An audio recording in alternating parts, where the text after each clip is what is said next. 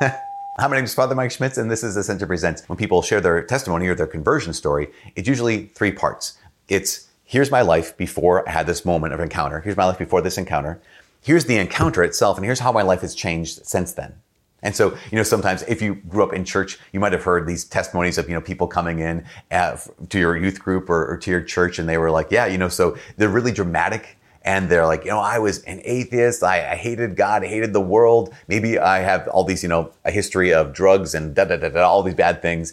And then powerful moment of encounter with Jesus. And now here I am, and I travel the world and tell people about Jesus, including you, junior high kids, that kind of situation. And so sometimes when we hear those testimonies, when we hear those stories, we look at ourselves and say, oh, I guess I don't have a story. I guess I don't have a testimony. Because why? Because I guess I was never lying on a curb and then Jesus appeared to me.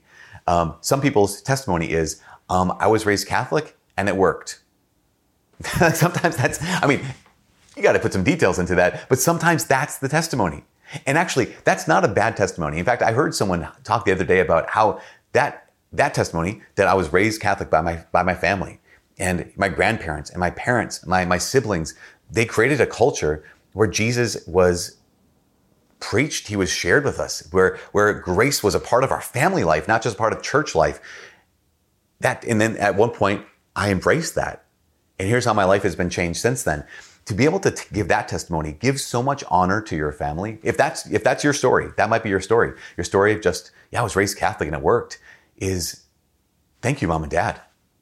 Thank you to my grandparents or whoever it was else who brought them to the faith. Thank you to my parish that helped me actually say yes to the Lord. So the amount of brokenness a person is taken from and brought into this life of grace, that's not what makes a good testimony. What makes a good testimony is, who is the star of it? Who is the star of your testimony? Here's my life before I met Jesus. Here is my encounter with Jesus. And here's how my life has changed after Jesus. So sometimes when people give their testimony, they just kind of talk about, here's the details of my life. And that's not bad. That's a start. But in that case, I'm the star still. In that case, the person telling the story is the star. What we want to highlight when we give testimony, when we bear witness to Jesus, what we want to do is actually bear witness to Jesus.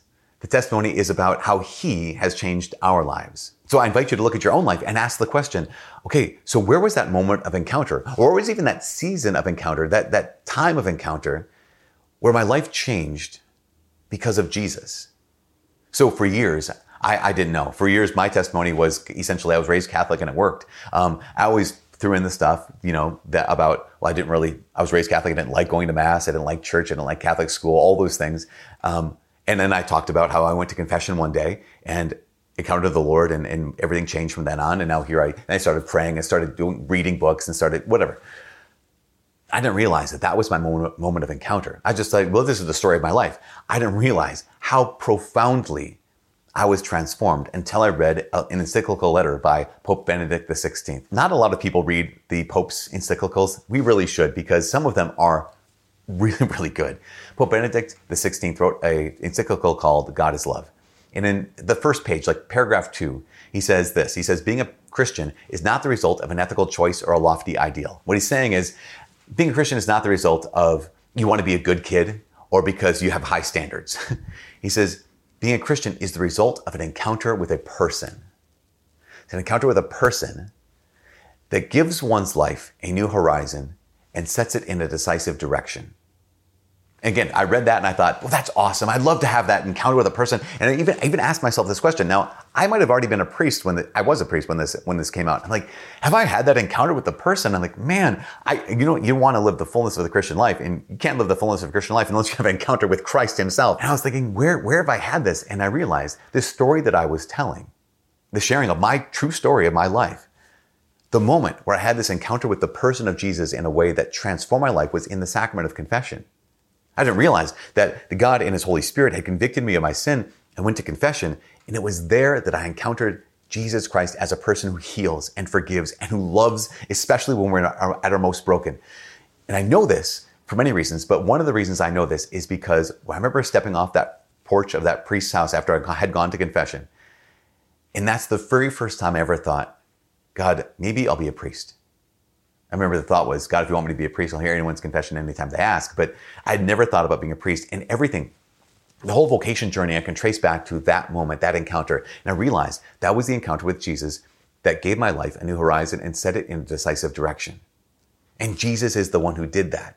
And so when we tell our story, it doesn't have to be super dramatic. I was just a 15-year-old kid who had an awareness of sin. And so I rode my bike to my priest's house and then to go to confession. And then I went to a normal confession.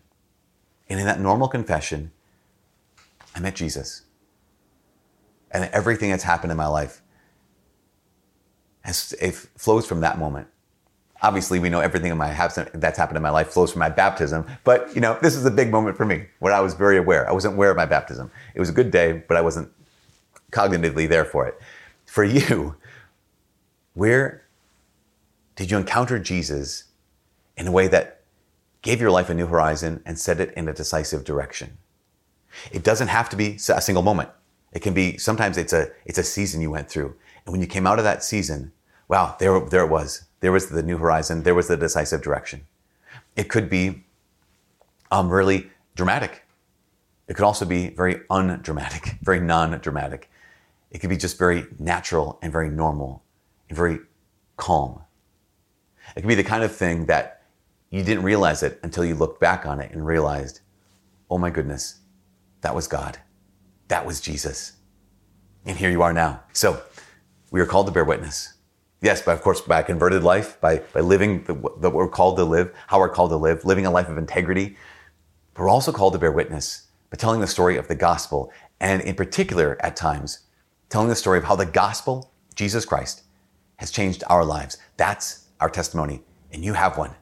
What is it? For all of us here at Ascension Presents, my name is Father Mike. God bless.